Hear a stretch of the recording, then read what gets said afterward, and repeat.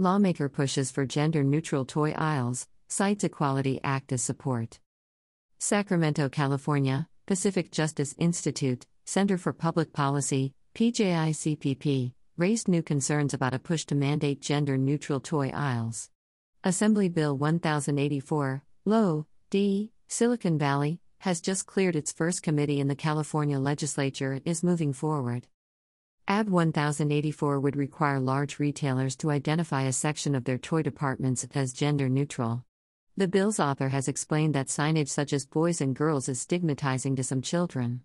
In a legislature dominated by radical leftists, AB 1084 sailed through its first committee hearing today. PJI-CPP is one of the few groups opposing the measure, raising constitutional concerns. PJI-CPP submitted a letter of opposition, and one of its attorneys, Matthew McReynolds, testified today against the bill. In an official analysis prepared by committee staff and released prior to the hearing, proponents offered a surprising new source of authority for gender-neutral toy aisles, the Equality Act currently pending in the U.S. Congress. Committee staff also disclosed that AB 1084 is sponsored by a group called the Fluid Project, which describes itself as part of a movement of humans committed to challenging the ethos of traditions past that inhibit freedom and self-expression. Brad Dacus, president of PJI-CPP, noted, "Many of the devastating effects of the Equality Act on churches, families, and people of conscience have been thoroughly exposed. But this latest move reminds us that the full effects of radical legislation like the Equality Act have yet to be realized. It is imperative that we stand up to the attempted degendering of our children before it is too late."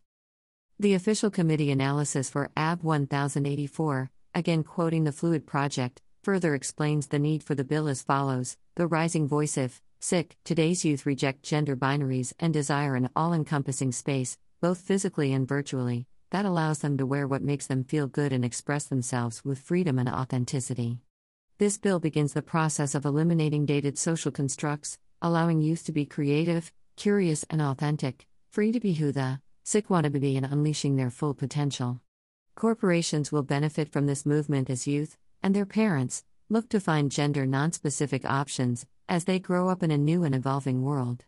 We constantly live in a state of unlearning and relearning.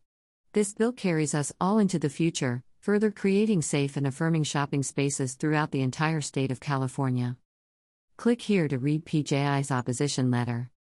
Source: Pacific Justice Institute. Photo credit: Ken Wytock. Send me a voice message about this article.